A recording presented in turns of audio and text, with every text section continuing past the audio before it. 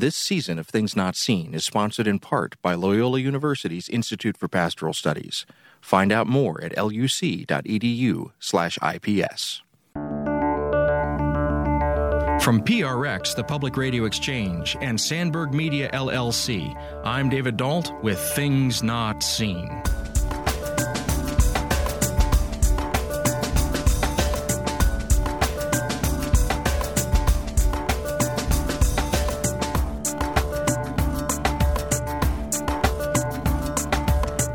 On today's show, we explore a thread of activism and social justice that stretches back through Martin Luther King Jr. to Mohandas K. Gandhi, all the way to the Sermon on the Mount, when we talk with Sean Castleberry about a book that he co-wrote with Rashida Graham Washington, Soul Force, 7 Pivots Toward Courage, Community, and Change. Stay tuned.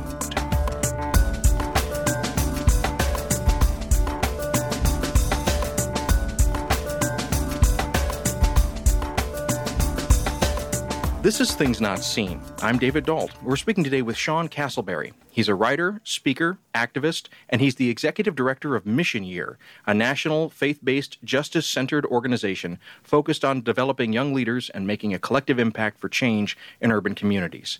He has a passion for mentoring young adults and mobilizing people around issues of racial and economic justice, particularly issues of mass incarceration and youth violence. He has a master's degree in intercultural studies from Asbury Theological Seminary. He has a doctor of ministry degree in building beloved community from McCormick Theological Seminary here in Chicago.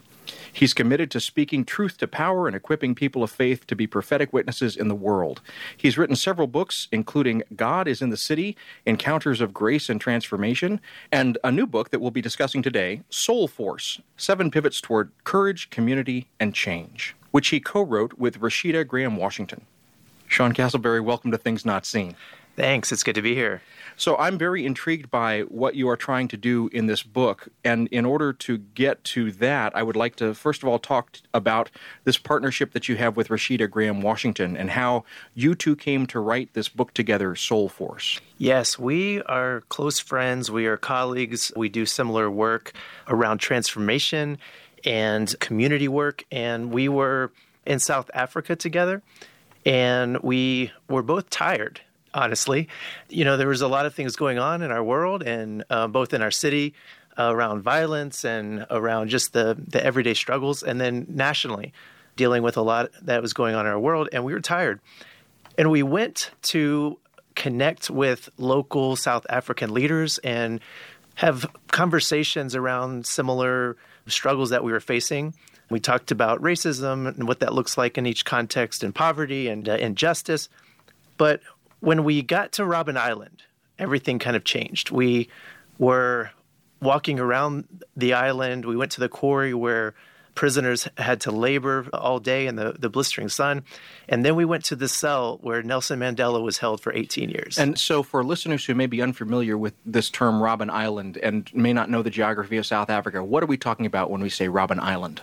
It's an island about a 30-minute boat ride off the coast of Cape Town, South Africa, and it's where dissidents, troublemakers, people who opposed the apartheid system were sent, and largely in the South African language, colored and black members were mostly put there on this island. But really those that spoke out were sent there. And Nelson Mandela spent 18 years, and we got to go to the cell, which was about the size of a small bathroom.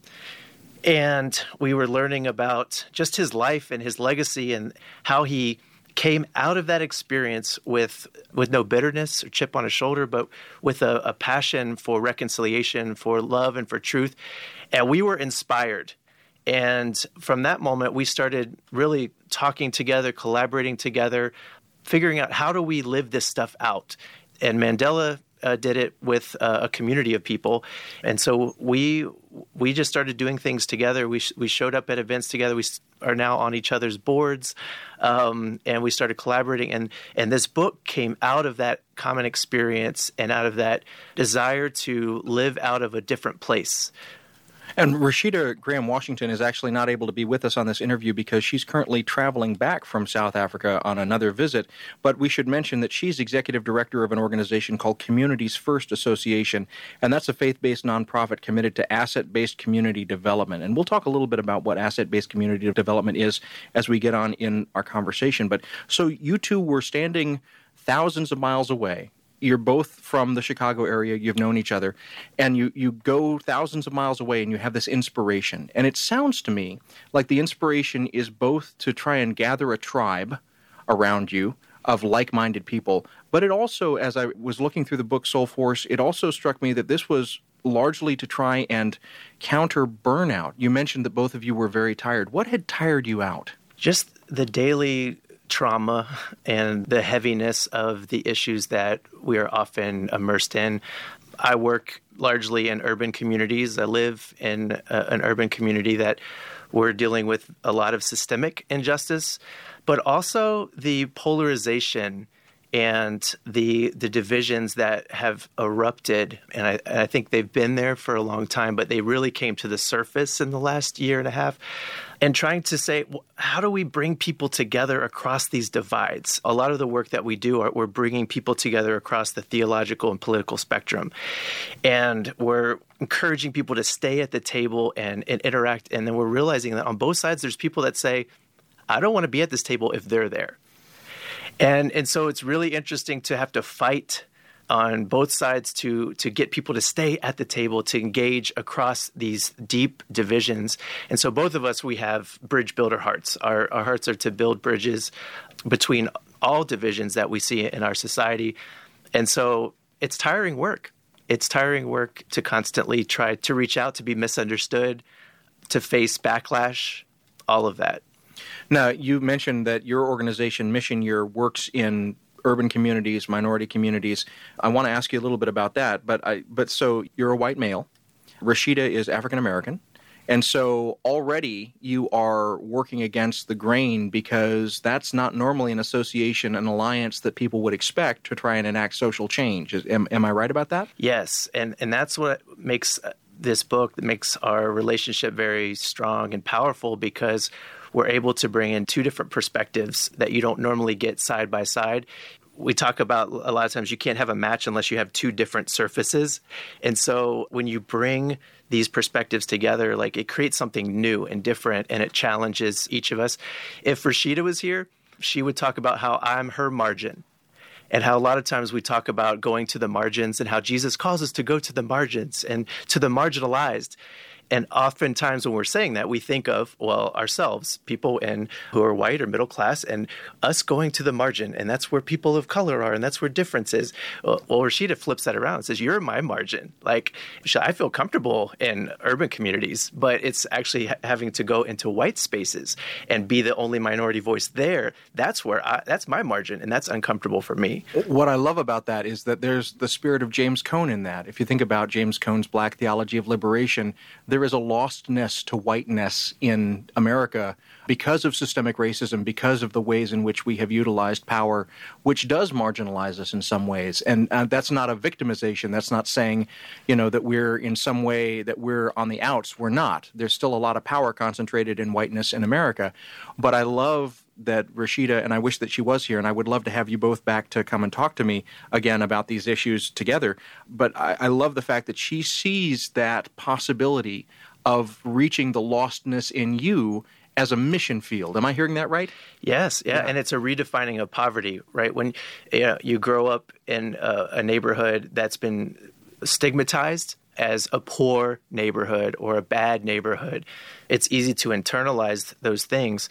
But as someone who has gone into the neighborhood and seen the strengths and seen the gifts, seen the amazing spirit of community, the courage, the ability to not give up, the resilience in the face of such overwhelming odds, you start to see, actually, this is not a poor neighborhood. There's a lot of resources here. And then thinking about my own upbringing, there's places I'm impoverished because I don't know what it's like to really have to push myself against the forces that are coming at me, because a lot of the forces in the world are at my back. I'm being pushed through by that force of privilege and just that extra support that I don't have to learn those same kind of skills unless I intentionally put myself in that position. All of a sudden, now I have to learn, how do you keep hope in the midst of injustice? Well, tell me a little bit about Mission Year and the work that you're doing there. We are drawing young adults, calling young people to commit at least a year of their life and move in solidarity into urban communities to learn, to partner with the existing organizations and leaders who are there. And we're bringing people together in a way that creates something new. It creates new relationship, new opportunities, new learnings. We see all kinds of transformation that comes from this kind of partnership. And what got you involved in Mission Year? I felt a call to the city and in seminary when I was there. I had always kind of thought there was three options for me if I was interested in ministry: a pastor, youth pastor, or missionary. And I went to seminary kind of with these questions. Well, I know I don't want to be a pastor. I was a youth pastor, and that wasn't quite what I felt like I wanted to do. I guess I must be a missionary. But as I started taking classes, I took an urban anthropology class, and we read a book by John Perkins. It was all about how Christians were moving into urban communities, partnering up with the existing community and being a part of the change that was there. And I had this aching about racial and economic justice, but didn't know what to do with it. And I had grown up with it because I had lived in a segregated community. It was always like, there's something not right here, but it was always seemed like a peripheral issue to my faith until I was in seminary and I realized that was not a peripheral issue. That is central to God's heart for justice. And that's when I started learning about community development, community organizing, that there were all these options and opportunities that I could go into. And so out of seminary, I was able to connect with Mission Year and work for Mission Year. And I've been there the last 15 years out of its 21 years. If you're just joining us, this is Things Not Seen. I'm David Dalt. We're speaking today with Sean Castleberry. Along with Rashida Graham-Washington, he's written the new book, Soul Force: 7 Pivots Toward Courage, Community, and Change. We'll be back in a moment. Things Not Seen is brought to you in part by Liturgical Press. Liturgical Press is a trusted publisher of resources on liturgy, scripture, theology, and spirituality. They've evolved to serve the changing needs of the Christian church, and they produce resources for pastoral leaders, teachers, engaged learners, and all leaders looking for quality books on faith and culture. Lit Press books are available at your favorite book retailer and online at litpress.org. That's litpress.org.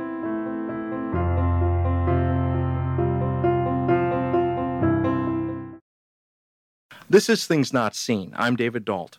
I'm speaking today with Sean Castleberry. Along with Rashida Graham-Washington, he's written the new book, Soul Force: 7 Pivots Toward Courage, Community, and Change. Sean Castleberry is a writer, speaker, activist, and he's the executive director of Mission Year, a national faith-based, justice-centered organization focused on developing young leaders and making collective impact for change in urban communities. A lot of my listeners are evangelicals, and a lot of them are conservative. And you've just said several words that I know are going to raise flags for them. So you talked, first of all, about social justice. You talked about community development and community organizing. I think a lot of them are going to listen to this and say, wow, this guy is a lefty. He's a Marxist. He's drank the social justice Kool-Aid. How do you respond to people who come to you and say, you can't do the gospel if you're trying to do the social gospel? I would tell them I'm one of them. I came from the evangelical tradition. It's still part of my tradition. It helped form me. I've been to the most conservative colleges and seminaries, and I've been to some of the most liberal seminaries. So I feel like I am actually able to talk about the strengths and the blind spots on both sides. I did my doctoral work on the church's response to mass incarceration, and one of the interesting things that happened was one day I was going to visit a maximum security prison, and I was with the chaplain, and he said something really profound. He said, conservative Christians, they come into the prisons. They visit folks, they do Bible studies, they do evangelism, they bring in church worship services, but they won't advocate for justice to change the laws that actually get people into prison.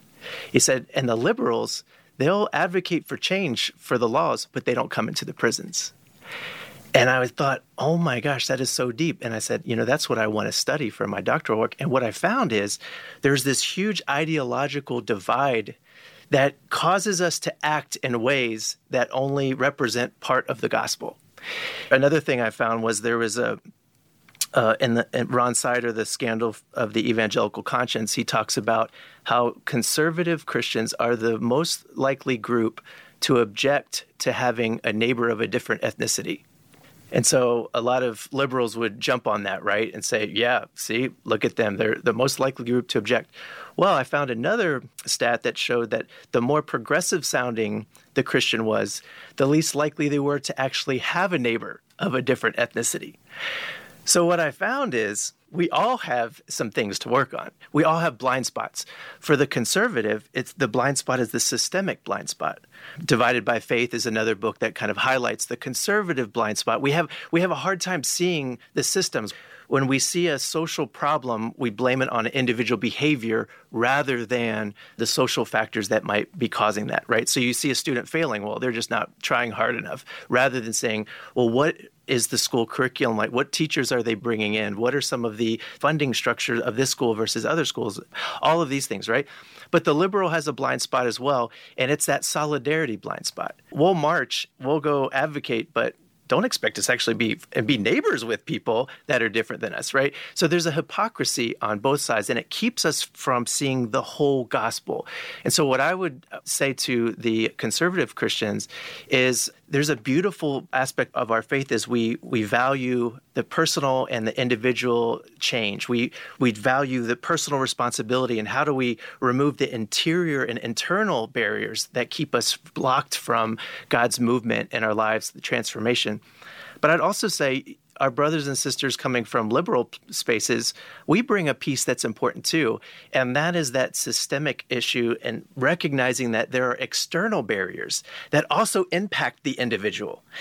And so what we're really trying to get at with Soulforce is not to say Soulforce is a conservative thing, Soulforce is a liberal thing. No, to say the gospel encompasses all of it. It's a holistic transformation, removing the internal barriers of fear, shame, anger, hatred. Those are just as significant as removing the external barriers of poverty, marginalization, injustice. And actually, they're interconnected. They're actually one and the same work. In your book, Soulforce, you and Rashida Graham-Washington describe the method of moving past these barriers as pivots, and you have seven in fact, within the book. And one of them is fear to freedom. Another is barriers to bridge building and self-centeredness to solidarity. And so let's just start with those first three. So when we're talking about moving from fear to freedom, when we're talking about barriers to bridge building, we're talking about something that sounds, at least at first, like an internal emotional shift. But there are structures here also that get shifted in that pivot as well. And that's really what I want to kind of dig into, is that intersection of the emotional and the structural. Yes, and so I think it's important that when you hear Soulforce, some people aren't sure what we're talking about. We're actually borrowing this term from Martin Luther King and Gandhi, who first utilized this as a method of transformation. And it's based on that we have inner resources, we have inner reserves and a reservoir within ourselves at which we can bring about change. And so it connects the inner with the outer. And what we have to remember is Gandhi borrowed this from Jesus. When he read the Sermon on the Mount, his world was blown open. And he said, what Jesus is talking about here is a method of transformation that could be utilized in any sphere of life, in the public arena as well as the personal. And that's why it works so well as a philosophy for Martin Luther King as well. And so what we want to do is we want to kind of lift up that tradition. I actually think that the faith of the civil rights movement is one of the most significant faith movements that we've seen in the world. And I was saying earlier, I grew up, I went to, I'm a pastor's kid.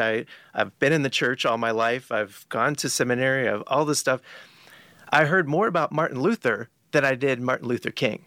As I've been studying Martin Luther King's theology, it's so rich. And there is this inner this inner drive that comes outward, and it connects the two. And we know as Christians that Jesus, when he was teaching the disciples, he said, the kingdom of God is within you. It's not something you need to look outside yourself. We don't need to look to someone else. We don't need to look to, someone else to come and lead our community, right? We have the kingdom of God within us. It's so close. We can draw from this inner reserve of the kingdom of God and the work that we're doing. And what we do in this book is try to emphasize, a lot of times, once I say Gandhi and Martin Luther King, most people are going to say, well, that's not me. Right? I'm not leading a political revolution against an empire, right? I'm just trying to get my kids, safe, keep them safe. I'm trying to get them into college or get them off drugs, or, we have all of these issues. Or, someone might be listening and say, I'm a teacher at a school, what can I do? Or I'm a pastor who I'm just in a small rural church and I'm trying to take care of my flock. Well, this is a resource for all of us. When you look at the civil rights movement, when you look at Soul Force, you usually don't see it as everyday power for everyday people.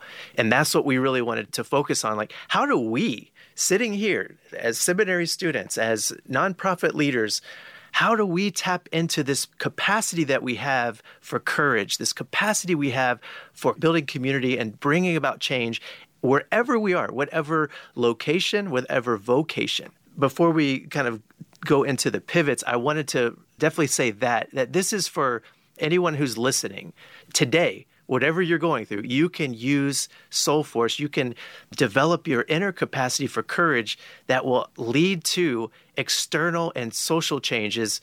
And when I say social changes, I'm talking about anything that involves people. We've been discussing the various pivots that you're talking about in this book, and we've talked about the first few: fear to freedom, barriers to bridge building, and self-centeredness to solidarity. But then the back half is also worth discussing. So hurt to hope, consuming to creating, charity to change, and maintenance to movement. And I want to start first of all with that first one that I just mentioned, hurt to hope. I think that that's a little bit counterintuitive sometimes. If you think about somebody being thrown off of a horse, oftentimes the advice that they're given is you need to get right up back onto that horse.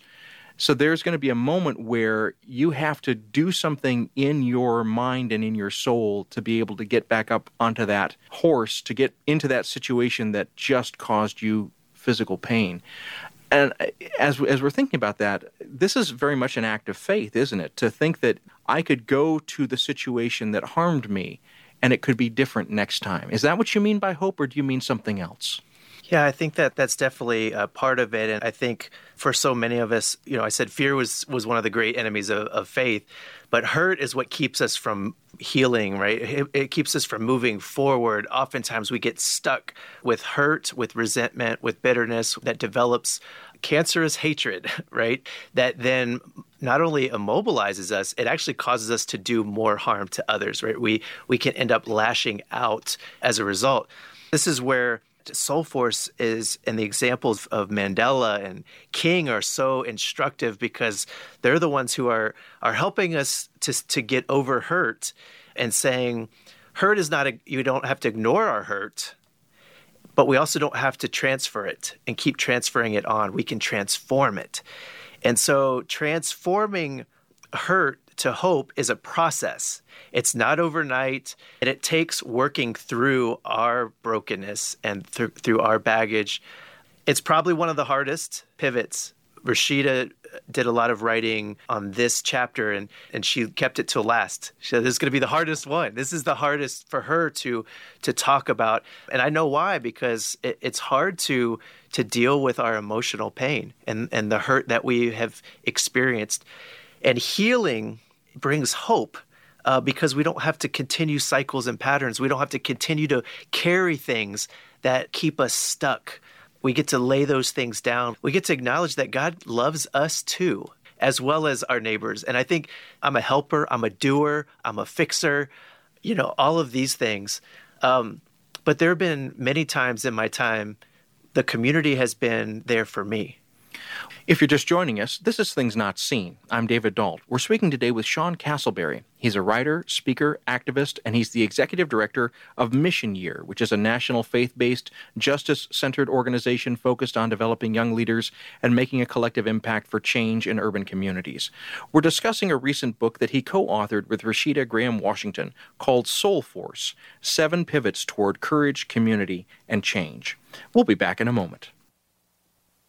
Things Not Seen is made possible in part through the generosity of our Patreon supporters.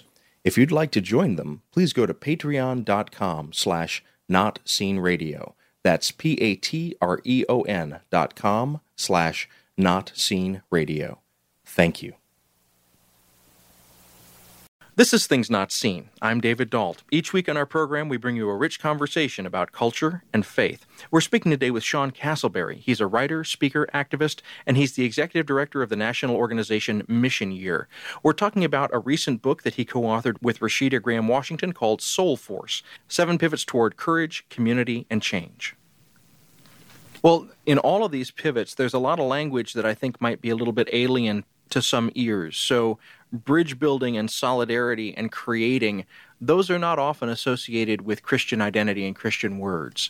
But implied in what you're talking about here, particularly in moving from hurt to hope, there are some very Christian concepts. So we don't move from hurt to hope without forgiveness. We don't move from hurt to hope without reconciliation. And these things, I think, are implied in what you're talking about and what you and Rashida Graham-Washington are writing about. They're not explicit, but I think the expectation is that if you're listening to the goal, which is to get to hope, that there are some things that you have to have as stepping stones along the way. Am I hearing that right? Absolutely. And I would say that these words are actually central to our faith. The hope, what we're talking about from hurt to hope, that's the cross and the resurrection.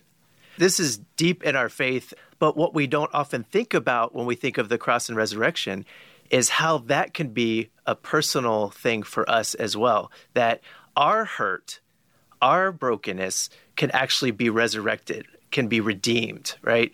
We can experience that hope, and not only for us individually, but as a community, as a nation, as a world, right? So this is very, very fundamental, I think, to our faith. The other words are as well: creating.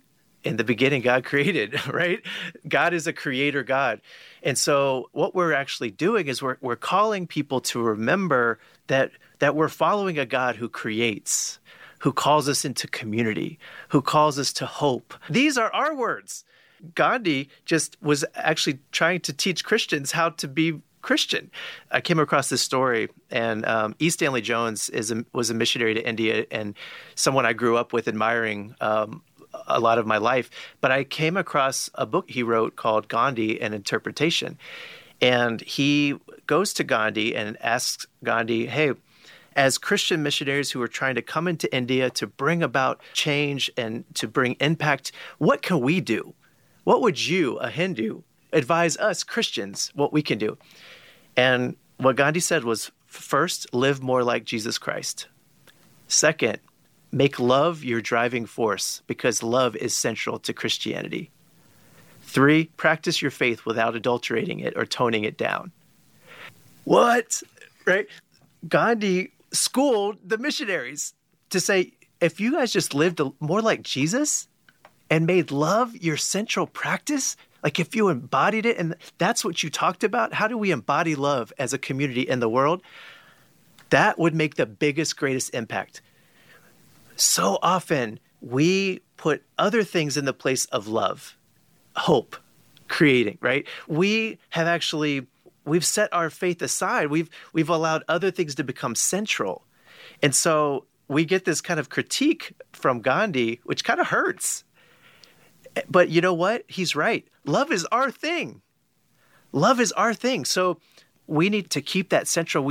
And so really Soul Force is getting back to love. It's getting back to letting love be our driving force in all that we do, that faith is more about cultivating and embodying love than it is about trying to prove who's right or wrong. Well, and in the book, Soul Force, in several of the chapters are talking about this kind of misplacing of our emphasis as Christians. But nowhere does that ring out as strongly as it does in your chapter From Consuming to Creating. And the notion that we are being told by the culture that we live in that if you have pain, if you have hurt, if you have fear, the answer to that is simply to buy your way out of it. And you countered this using some examples from the Old Testament theologian Walter Brueggemann and the sociologist Peter Block and some of the work that they've been doing. But I wonder, in terms of writing that chapter and in thinking about countering the narrative of the culture, what are some ways in which we can kind of do a spot check on ourselves to realize the ways in which we have misplaced our need to love, which is central to our Christian identity, with a need to buy? Yeah, it's so deep. We've been hardwired. We see thousands of advertisements a day that are trying to convince us that we're not enough, right? And so you have a gospel that is all about saying you're enough. God loves you as you are. Everything you need is already here. Be content with what you have. Be content with the kingdom. Share what you have, because even though you may feel like it's not enough, God will make a way. Where the loaves and the fishes, the manna from heaven. Yeah, exactly. Right. So that's our faith. So this consumerism is a direct attack against our trust in God and our dependence, living dependent on God. And actually, we've made dependency, we've made it a negative word, actually, in a lot of Christian circles now. We want to be independent, not dependent. And so it's hard for us now to even realize, to separate consumerism from our faith and to even realize we have to counter this narrative in ourselves. And I mean, sometimes I get down and when I buy something, I feel better. Have you had that experience? I absolutely have. Right?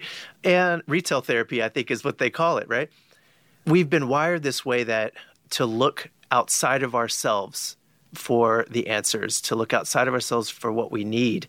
When Jesus reminds us, look inside the kingdom of God, it's within you. It's not out there, it's in here. So this work is really important work. And what we lose when we consume is that our desire, our time, our ability to create diminishes.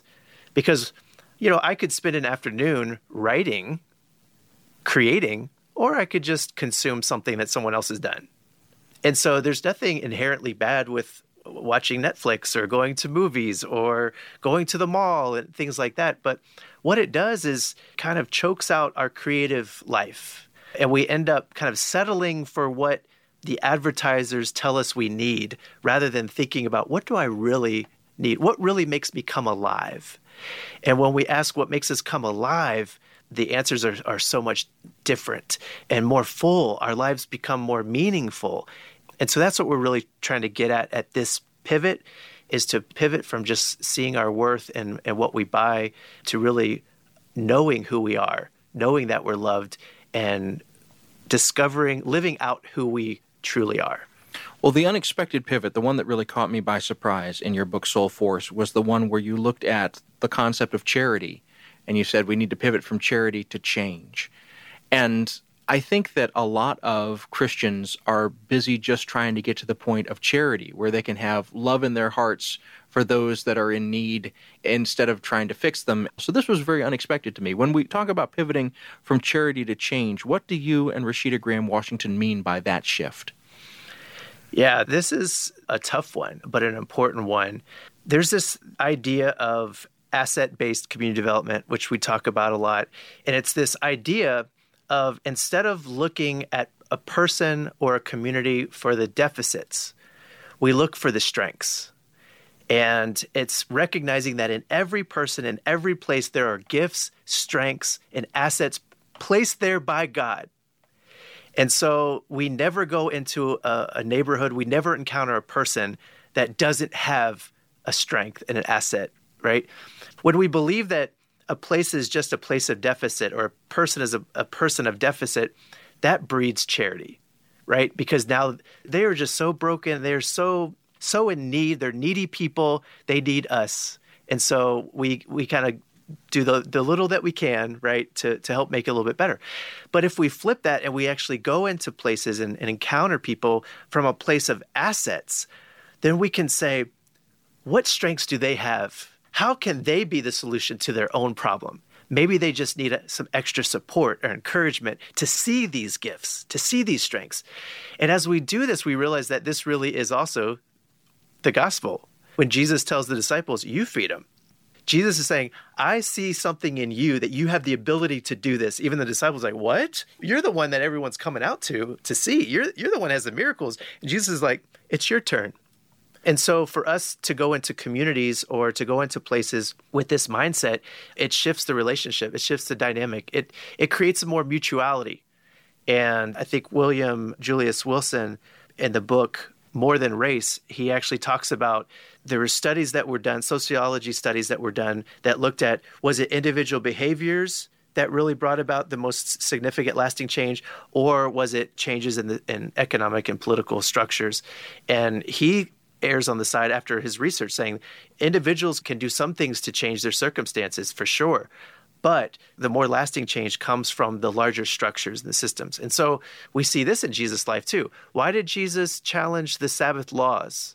He does it multiple times, and you're almost thinking, well, Jesus, didn't you remember that you keep forgetting the Sabbath? You keep healing, you keep forgetting it's the Sabbath, almost as if Jesus doesn't know what he's doing. But if he's doing it more than once, you got to know this is a tactic.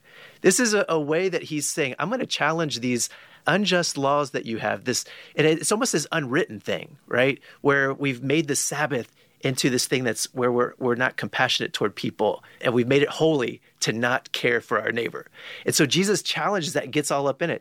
But also in Ephesians, Paul says, what Jesus was doing on the cross was trying to tear down the whole system of hostility, that whole wall of hostility that was between Jews and Gentiles. So Jesus wasn't just dealing with the personal. He wasn't just creating a community of change agents. He was also addressing these larger systems. And so when we isolate one, when we live out of one theory of change, we can see change happen, but it minimizes it. It limits what God can do, because God's whole movement, God wants to change people individually. He wants to change communities, and he wants to change systems. And so that's what we're really getting at in that chapter, is saying, don't settle for a charity mindset when we could be a force for justice. We could be a force for change and for the gospel to really have a holistic movement and impact. If you're just joining us, this is Things Not Seen. I'm David Dalt. We're speaking today with Sean Castleberry. Along with Rashida Graham Washington, he's written the recent book Soul Force, 7 Pivots Toward Courage, Community, and Change. Castleberry is a writer, speaker, activist, and he's the executive director of Mission Year, a national faith-based organization that develops young leaders and makes collective impact for change in urban communities. We'll be back in a moment. So for those of you that are longtime listeners to Things Not Seen, you may be aware that I do another show called The Francis Effect with my friend Dan Horan. He's a Franciscan priest. Every couple of weeks, he and I get together to bring you commentary on current events from a perspective informed by our Catholic faith. Now, Dan, why should I be talking to you? Who are you? Who am I? I'm a Franciscan friar, a Roman Catholic priest, and a professor of theology here in Chicago, and that's a good question. I have no idea why you should be talking with me, but if people are interested in what a conversation between you, the otherwise respectable host of Things Not Seen, and me, the not-so-respectable Roman Catholic priest and theologian, I think they should tune in. Yeah, they should definitely tune in. So that's The Francis Effect, and you can find it at francisfxpod.com. You're listening to Things Not Seen. I'm David Dalt. Each week on our program, we bring you a rich conversation about culture and faith. We're speaking today with Sean Castleberry. He's a writer, speaker, activist, and he's the executive director of Mission Year, which is a national faith-based, justice-centered organization that develops young leaders and makes collective impact in urban communities. We're talking about a book that he's recently co-authored with Rashida Graham Washington called Soul Force, 7 Pivots Toward Courage, Community, and Change. Earlier in the conversation, you mentioned that you were raised as a preacher's kid. You've spent your entire life in the church. So the gospel and the stories of Jesus Christ were never alien to you. But I wonder, as you've been doing this work, both academically and in the streets of Chicago, how you have seen your own faith life mature and change. My faith has come alive in a way. I always had read the gospel stories, but when I came to the city and decided to to live in the neighborhood where I'm living, the gospel stories came to life. I was encountering the gospel on a daily basis through the people that I encountered. I realized, following Jesus will always lead us to the margins. And the places, whenever I went to the margins, that's where I seemed to encounter Jesus the most. And it makes sense because that's where Jesus told us we would find him, right? When you do it for the least of these, right? When you visit the prisons, when you go to the homeless, when you welcome strangers into your house, like that's where you'll find me. That's where I'll be in the midst of that. And that's what I've found is I've encountered God undeniably, and it's made me fall more in love with God, with Jesus. I think there was a point where I was encountering a lot of the injustice in the world. I was questioning, does our faith really have an answer? Not just to the human problem of sin, my own individualistic struggle with sin. I knew that I was forgiven. I knew that there was grace for me. I had sealed that deal a long time ago. What I wanted to know now is, does God have the answer for the injustice and the inequity and the violence and all of these the atrocities that we see in our world? And I came to a point in my faith where I almost came to that point where, like, God, if you don't care about this, I don't know if I can keep going. I don't know if I can trust you. And it was at that point that I really started looking at the scriptures around God's heart and God's heart for justice, God's heart for the marginalized, rediscovered the prophets. And I had always kind of skipped over the prophets and gone right into the gospel and realized, oh my gosh, there's so much richness here. And that the prophets weren't just speaking in these generalities about injustice. They were addressing specific instances of wealthy landowners that were driving off widows off their property. Micah, that's what Micah is dealing with. Injustice in the courts, in the economic system. Amos is going after that. So the prophets are addressing these specific instances, and they're saying, you can't say you're God's people if you're not caring about this. Most of the prophets, they get to this one point in saying, God doesn't want your sacrifices. God doesn't want your songs and your worship and your fasting. This is what God wants, that you love your neighbor, that you break the chains of oppression, that you let justice roll down like water, righteousness like a never-ending stream. And it blew me away that how much God cared for justice. I felt kind of like Job when Job's kind of challenging God, and then God kind of shows up and says, you want a piece of me? I had this encounter with God where God was like, my heart for justice is more intense, more enduring than you could ever imagine in your finite mind. And so as you had this moment, your Job moment of challenging God, saying, are you really committed to this, God? Would you call that a crisis of faith, or have you had a crisis of faith? Or was that just more a moment of transition where your faith deepened? I'd say it was a conversion. I used to think that there was just, we're converted once, but I'm realizing we have multiple conversions. But also, as I went to seminary, tried to figure out what just happened to me. What did God do to me? James Fowler talks about faith stages. And there's actually, he identifies 5 faith stages that we kind of work through. And, one of those stages is legalism, where our faith is very, very legalistic. But one of the stages move us to this kind of universal concern for humanity, this love. And a lot of times, and James Fowler was a Christian. He's talking to the Christian audience that our faith opens up over time. We grow up thinking we're very tribalistic. This is for me and just for us. And then as we go on, our faith opens up like, no, actually, this is for others too, and for neighbors. And this is wider, and God's heart expands. And he uses Martin Luther King and Mother Teresa and Gandhi, people like that, for this 5th stage. I don't know if I'm in the 5th stage, but I think I've seen a glimpse of it, and I'm going after it. And it's helped me understand that I'm on this journey with other people, and I think it's a beautiful thing when it opens up. But the other thing, you asked how my faith has changed. A lot of the change in me, even discovering what Soul Force is, came from my neighbors in the city. It came from Antoinette and seeing her heart for the kids in our community and crying over them and praying over them and creating a family around kids that had incarcerated loved ones. God is trying to open our eyes that we're brothers and sisters and we have a responsibility to one another. And when we become family, everything changes. And really, if you look at the early church, they called each other brothers and sisters. Why did they do that?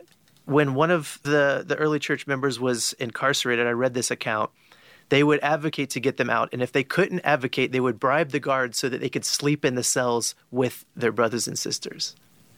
So when Paul writes in Hebrews, remember those in prison as if you were there yourself, they took that quite literally. What if that happened? What if we remembered the poor? What if we remembered our brothers and sisters in prison as if we were there ourselves?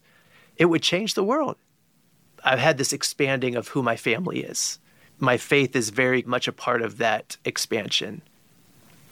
Well, Sean Castleberry, I have been just incredibly moved by this book that you co-wrote with Rashida Graham Washington, Soul Force. I hope that since she wasn't able to be with us today, we've talked today about the book and the kind of theory. I hope that you will extend to her an invitation for both of you to come back and be on the show, because I'd love to talk to you in a second conversation about the practice, what this looks like in application to one's life. But for now, just let me say, first of all, thanks to both of you for writing this book, and thank you for taking time to talk to me and my listeners today. Oh, thank you for having me. We've been speaking today with Sean Castleberry. He's a writer, speaker, activist, and he's the executive director for the past 15 years of Mission Year, a national faith-based, justice-centered organization focused on developing young leaders and making a collective impact for change in urban communities. He's the author and co-author of several books, including God is in the City, Encounters of Grace and Transformation. We've been discussing a recent book that was co-written with Rashida Graham Washington, Soul Force, 7 Pivots Toward Courage, Community, and Change. Things Not Seen is produced by Sandberg Media, LLC. We're distributed nationally by PRX, the Public Radio Exchange. Today's show was recorded at the William Adams Studios in beautiful Hyde Park, here on the south side of Chicago. Our studios have a home courtesy of the Zygon Center for Religion and Science, part of the Lutheran School of Theology at Chicago. Neither Zygon nor LSTC is responsible for the content of this program. Our theme music is composed by Gene Kija. Our show is made possible in part through the generosity of our supporters on Patreon. You can find out how to help us create great programs by going to patreon.com/notseenradio. That's patreon.com/notseenradio. You can follow us on Twitter at notseenradio. Visit us on Facebook and like our page to receive regular updates about the show and to find out more about our guests. That's facebook.com/thingsnotseenradio. And you can sign up for the free podcast, listen to old shows, send us an email, and find out more about our guests if you visit us on the web at thingsnotseenradio.com. I'm David Dault, and we'll be back next week with more conversations about culture and faith. Please join us.